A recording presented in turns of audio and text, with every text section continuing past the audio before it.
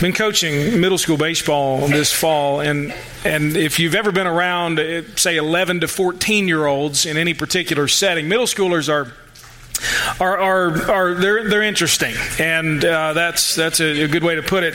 It seems as if middle schoolers need to be told the same things over and over and over. And it's almost as if their brains just don't work right, at that stage. And if you're a middle schooler, you're like, what? So anyway, that's true. We've all been there. I know some of you were grown up, and so you didn't experience this, but you know how it is. And so anyway, we find ourselves as coaches telling them the same things over and over and over, trying to make sure that they can understand. One of the things that's very interesting in middle school baseball is that we're playing on the big field. Up until this point, most of the kids that are now on the big field have been on a field where the bases are about 70 feet apart, and the mound is usually no more than about 50 feet away from home plate. And so it's proportionate to their size and strength and talent level. And now they're thrown into what is the major league size field, which is 90-foot bases and a mound that is 60 feet, 6 inches away from home plate. And so they struggle sometimes. It almost looks as if the game is in slow motion and feels that way to them. And particularly from the pitcher's mound, some of these guys that once threw really hard from 50 feet, you add another 10 feet in and the ball begins to have the gravity effect, and it begins to drop just a little bit more. And one of the things we constantly tell our guys, we had to tell them again yesterday, is that these guys are not throwing as hard as you might think they are. And we tell them all the time, and Hank will be able to attest to this, you've got to wait. And we've got guys that'll stand there, and as soon as the ball comes out of the pitcher's hand, they swing. And then there comes the ball. It's like the old Bugs Bunny cartoon. You remember that one? Strike 1, 2, 3, you're out. You throw that really funky pitch, and we just tell them, guys, you've got to wait. Trust me. That's what I tell them. I sit there right by the dugout, and these guys come into the on-deck circle and eventually to the plate, and I say, guys, just trust. I promise you. I promise. I'm not telling you anything that is going to mess you up. I promise. You just got to wait. And it's amazing, of course, that when they do and they hit the ball really well, they come back and they kind of have that little sheepish grin on their face of, I see now that's right. It's interesting how they need to be told the same things over and over and over, and then finally trust it and begin to live it out, and then it clicks for them. And the truth is, of course, as we segue from that into the Scripture, all of us are like that. There are things that we have to hear over and over and over and over and over again, and then begin to trust one step at a time that this is the way that God would want me to do things. This is the life, this is the mission, as we'll see today, that God has called me to. And then we begin to say, oh yeah, okay, I get it. What we're going to look at this morning is throughout the Gospels and on into the epistles and throughout the entire New Testament is one of those things that's just repeated over and over and over again.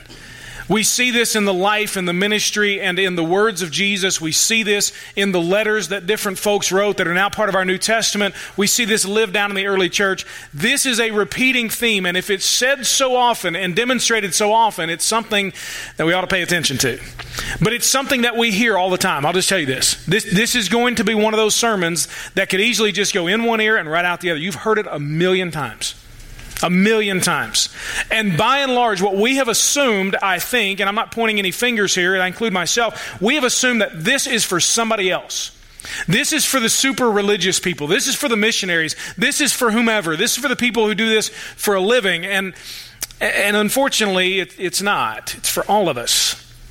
And so I hope that once again, as I simply repeat this same theme that Jesus repeats over and over and over again, as we get to this Bible story this morning, I really do hope that you'll lean in a little bit and hear from God on how it is that He would have you embrace this mission of Jesus. So if you got your Bible handy, I want you to turn with me to Mark chapter 2. Mark is over in the New Testament, as I've said. He goes Matthew, then Mark. So it's the second book in the New Testament. Mark chapter 2. We're going to look this morning at a Bible story that kind of follows up on one we saw a few weeks ago.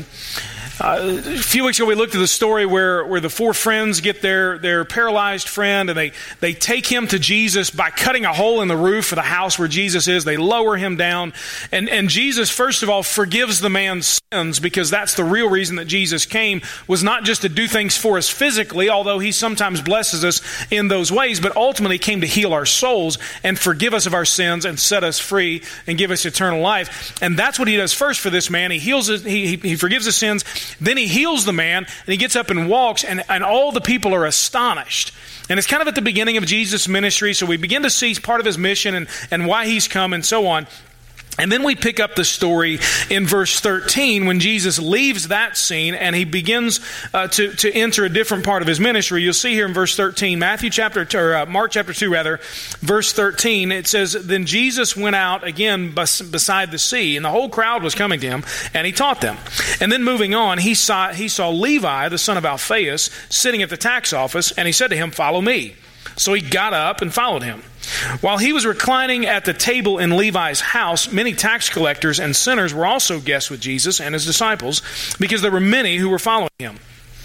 When the scribes of the Pharisees saw that he was eating with sinners and tax collectors, they asked his disciples, 'Why does he eat with tax collectors and sinners?'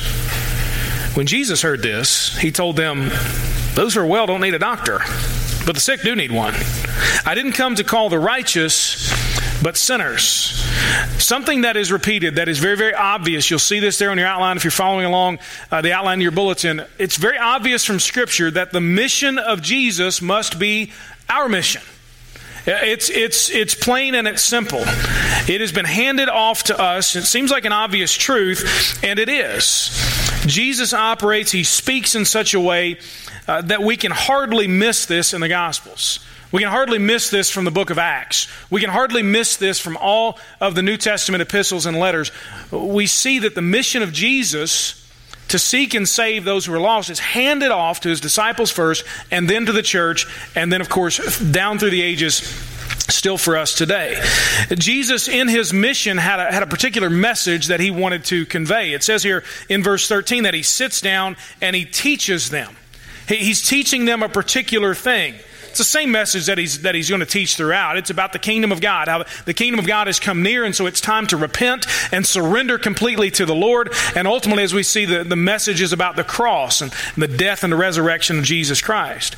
And then we go on and we see in verses 14 and 15, when he says specifically to Levi, "Follow me." It's a message of grace and invitation. He's inviting, by the way, someone that a rabbi would never invite to follow him, a tax collector. We'll get into that in just a minute.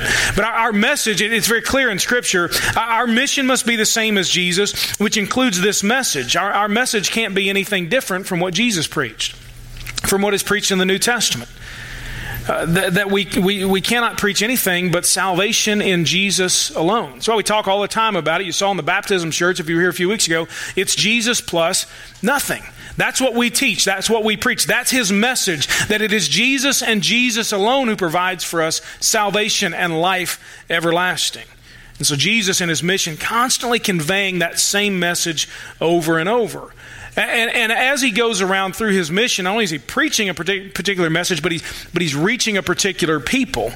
We see fishermen called to be his disciples over in Mark chapter 1. We saw that story a few weeks ago. And then we see him reaching out to the sick and those who are possessed by demons, those who had leprosy. He heals a paralyzed man. And in our verses today, we see he goes a step further and he calls disciples to himself. He's going to eat with very interesting company. And he has a lot of these kinds of people who are following him around. So we've got fishermen and those who are sick and the lepers and those who are demon-possessed and the paralyzed and the tax collectors and the sinners. And those are the people that Jesus came to reach. Those were the objects of his mission. Now, for a lot of people, that was surprising. They didn't think that anyone who would claim to be a good Jewish teacher, much less anyone who would claim to be on a mission from God, would hang out with those people. Ordinarily, it was those who had their act together that would be the targets of association for religious leaders. But Jesus proves the opposite. He came for all of us, even the ordinary, even the down and out, even the most hardened sinners, even those who can't get their act together. You recognize any of those folks? They're sitting all around you this morning. They're standing in front of you this morning. The people that Jesus came to reach are those like you and like me who need Him, who are desperate for Him. Jesus also in His mission, He trains His disciples, of course. In Mark chapter 2 here, verse 16, we see that the disciples are right there as this episode unfolds that we'll talk more about in just a second. They're witnesses to it. Later in the Gospels, we see Jesus sends out His disciples 2 by 2 to be a part of His mission, fulfill His mission. And it's in situations like this here in Mark chapter 2 that they're exposed to and they learn about really what Jesus wanted them to do. It was not a mission of comfort and elitism. Don't mistake that. Sometimes we think that if I follow the Lord and I get on board with what He's doing, then man, it's going to be a really comfortable kind of thing. Yeah, I'm going to be highly respected in my community. Jesus had a mission of grace and of sacrifice. It was a one-sided mission with no guarantee of a payback. And from the very beginning of His ministry, that's what He shows His disciples He's all about, is this mission.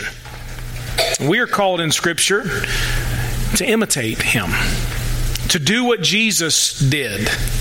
It's easy to ignore verses like these in Mark chapter 2, by the way. Very easy to ignore that. And sometimes we fall short. But His mission is obvious. It's to teach. It's to reach. It's to train. And ultimately, it's to get to the cross. And our mission, by proxy, is the same thing. To follow Him in doing that. To teach, to reach, to train people. To point them to the cross of Jesus Christ. That's our mission. I've had folks who have talked to me before when I'm operating in different pastor circles or ministry circles and conferences, and well, what's the mission of your church? What's your mission statement? Now we've written something that reflects what the mission is of the Lord. Our mission statement, by the way, just in case you ever wanted to know, it's really not anything that I expect you to memorize, but we have settled it down to these three things are what we want to focus on. It's to engage in relationship with God and others, to equip people for life and service, and to evangelize the lost locally and globally. Do you know where that really just comes from? It comes from the mission of Jesus that was handed off to the disciples in Matthew chapter 28 when He said, go and make disciples. That's ultimately our mission. Now, we've kind of distilled it down to some terms maybe that we can remember very easily and so on, but that's the mission of the church, is to follow Jesus in doing what He did. Now, I can inspire you with all that and say, that's your mission this week, is to go do what Jesus did. But what do you do? You ever heard those sermons and you get really inspired and you think, okay, well, man, that sounds great. I'm amped up. And you say a prayer at the end of it and you just sing a really inspiring song. And today we're going to take the Lord's Supper. And you may walk away feeling emotionally charged. All right, I'm ready. But I don't know what to do. I have no idea what I'm supposed to do. I think that's a lot where we leave things, and probably a lot why we don't fulfill the mission that we've been given. So this morning, I want you to think along with me. I want you to really work through, how would this look if I did this week? If I really focused on these things this week, what would it look like for me and the people that I'm around every single day? Whether it's people you live with, work with, go to school with, just simply live next to, whatever it may be, how would it look? What would my life be like? What would I do if these were the things were focused on this week? So I'm going to try to give you three things that will help us apply this idea that the mission of Jesus must be our mission. All right? The first one is this: never forget who you are apart from Jesus. Never forget who you are apart from Jesus. There's three groups of people that Jesus interacts with here in these verses, all of whom, by the way, needed Him. And I think we could easily identify ourselves in one of these three groups today. The first you have is a group of sinners. These are the people that are, for whatever reason, are unable to keep God's laws. And this would include, of course, all of us. In the book of Romans, we're told, under the inspiration of the Holy Spirit, Paul writes that all of us have sinned. We've all not been able to measure up to God's standard. Even those of you that are just so wonderful, right? Even you, sinner. Even you, listen, even the best of us have sinned. Even the worst of us stand on equal ground with the best of us, the Bible says. Because in God's eyes, there are none of us any good except Jesus Christ, which is why He came. You get that? If we could be good on our own, Jesus wouldn't have needed to live or to die. Wouldn't have made any difference. So you have sinners, and if you need more proof, let me just reference a couple of things for you. We won't go there and read them all. But if you need proof that you're a sinner, aside from just life and our own basic selfishness and all that, go to the Ten Commandments. It's in Exodus chapter 20, and then read Matthew chapter 5. And really read it and say, God, I don't believe that I am a sinner in any way. And so I'm going to read this, but I'll read it honestly. And then God will expose you probably 5 million times on how just sinful we really are. So if you need proof, that's what, but anyway, he first is around sinners. And then it says he's around tax collectors. These people were known for their greediness, for being manipulators and liars and immoral and selfish and dishonest. Now, none of us would want to admit that, but if we think back to this previous week, how many opportunities we had to be greedy, to manipulate someone, to lie, even just, it didn't hurt anybody kind of lie, to do things that are immoral, to be selfish, to be slightly dishonest. Maybe we wind up in that category. And then I would venture to say that some of us this morning, though we wouldn't want to admit it, we wind up in the category of the Pharisees. These are the folks that are constantly trying to perform, following all the rules, counting on their own personal goodness, playing a comparison game. Well, I'm not perfect, but I ain't like that guy. Praise God. That's the words of the Pharisees. These Pharisees assuming that knowledge of Scripture and avoidance of sinners equals love for God. Don't miss that. It's easy for us to assume that, I know the Scripture. I've read the Bible some. I listen on Sunday mornings.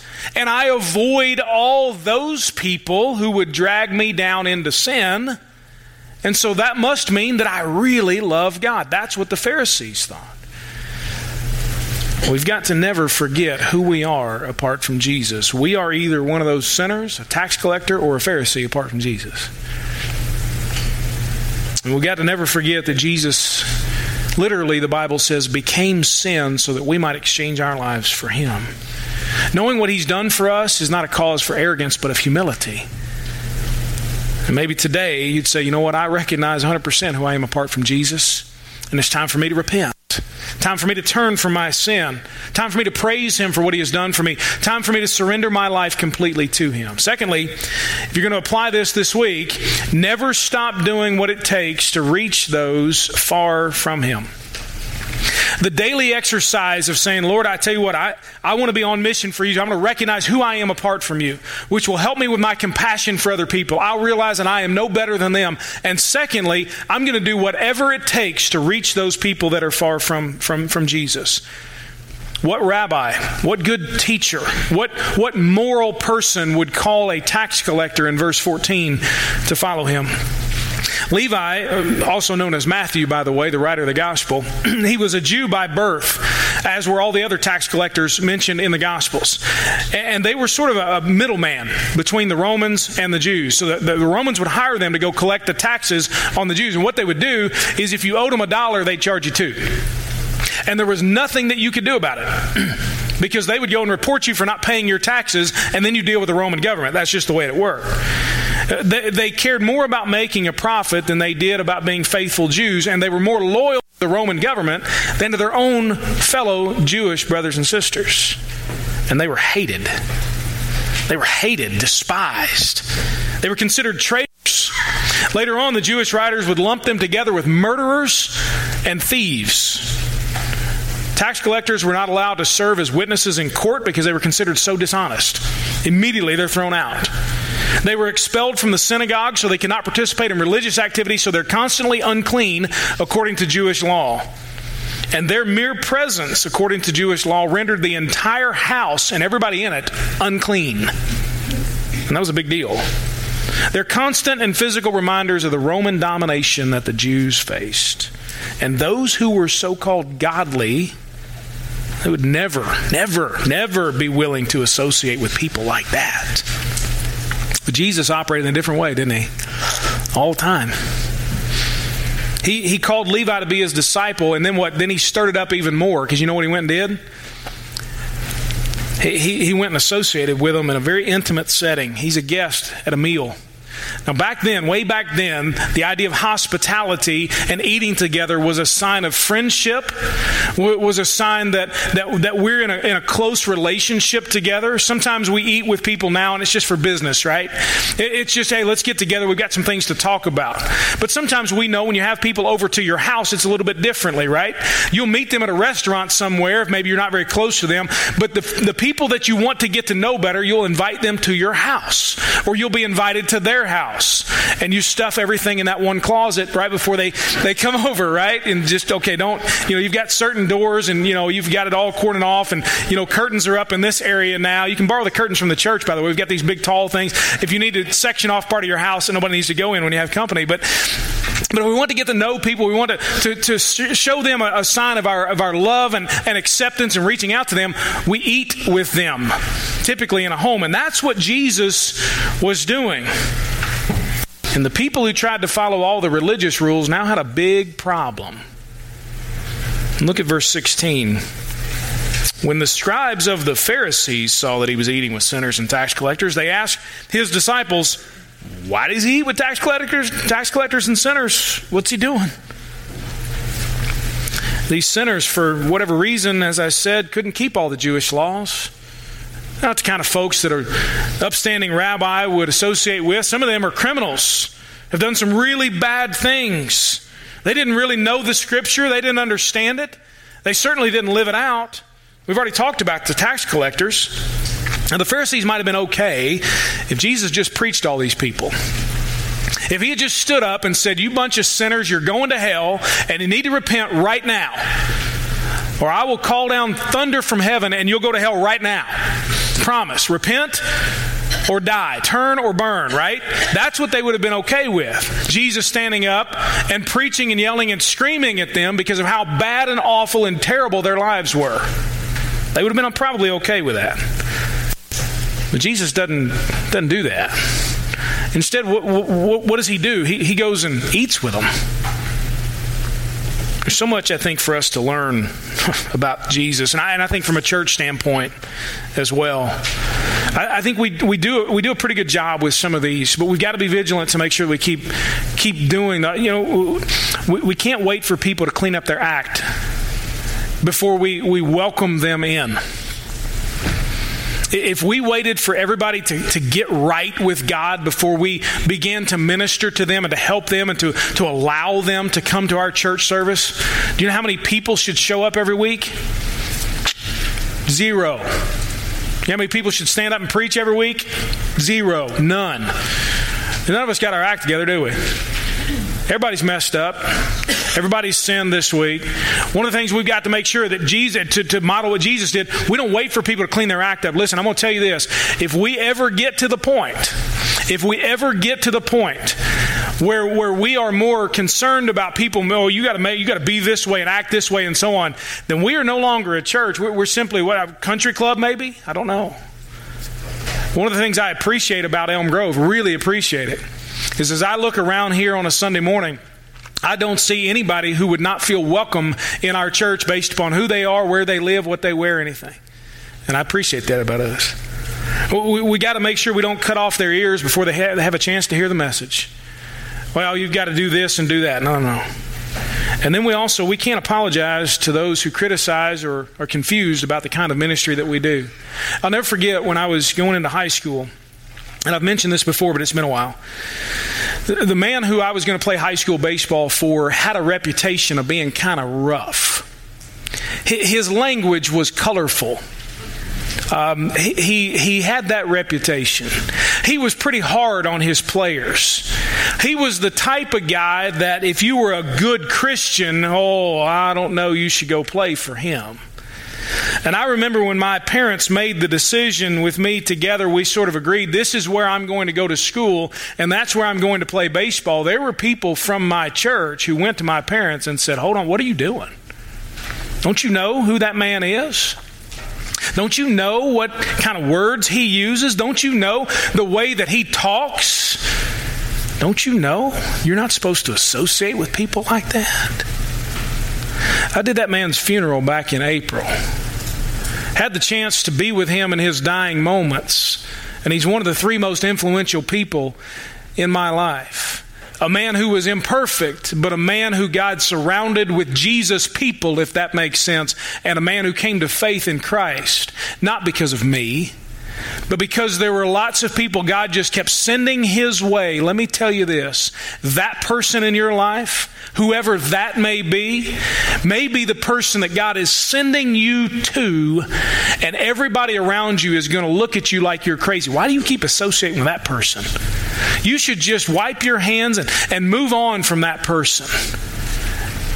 And listen, if every Christian did that, how many people would be taking the gospel of Jesus to that person? There'd be none. You're going to face criticism when you're on mission for Jesus. You're going to have people not understand, but you've got to be willing to do whatever it takes to reach people that are far from Him. And then thirdly and finally, let me encourage us all, both individually and as a church. And folks, hear me on this from an organizational standpoint. Whether you are simply a person who attends here every week, or you serve in some capacity, or you're in leadership, whatever it is, hear me individually and hear me collectively. We can never be satisfied with serving the already served. We can never be satisfied with simply serving the already served. Jesus says this in verse 17. What does He say? Those who are well don't need a doctor, but the sick do. I have not come to call the righteous, but sinners. It would be crazy for a doctor to say, oh, no, I only deal with people that aren't sick. What? Now, yeah, I would prefer to talk with them about how healthy they are. In fact, I just don't like dealing with diseases. But you're a doctor. Yeah, but I don't think those people, they're going to have to figure it out. They have made their own bed, they can lie in it. I mean, they decided not to wash their hands after they went to the bathroom. That's their fault. They decided to get real close to the snotty-nosed kid. Sorry. They can deal with their own sickness. You know what doctors do? Doctors will tell you the truth, but you know what? They treat your illness, don't they? They don't sit there and just say, well, you did it to yourself. See you. Thanks for your $20 copay. They don't do that. It would be absurd for a doctor to simply hang out with those who are well and call himself a doctor. It's the sick that need a doctor.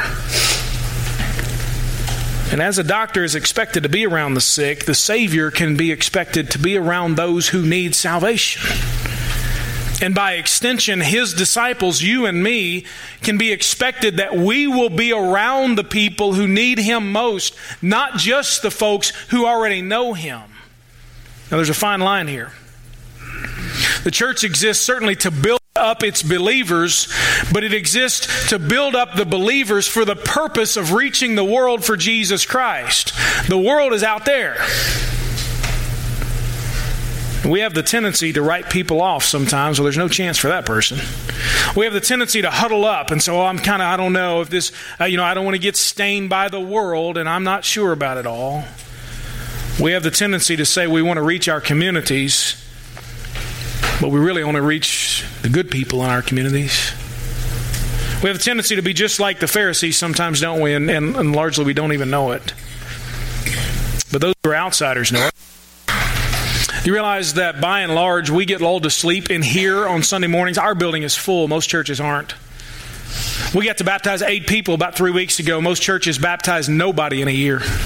I don't say that because we're any better. I say that because if we are not vigilant, if we do not continue to reach the unreached and serve the unserved in the name of Jesus, then one day we will just sit around and serve the already served, and God will move on. He will move on. We will no longer experience His anointing and His blessing, and we won't be making disciples. We'll just be congratulating each other on how good we are. And we'll be a bunch of Pharisees.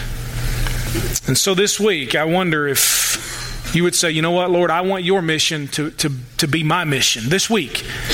And so, God, I'm not going to forget who I am. Lord, every day I'm going to praise you for the salvation that I receive. And God, I want you to humble me so that I see people the way you see them.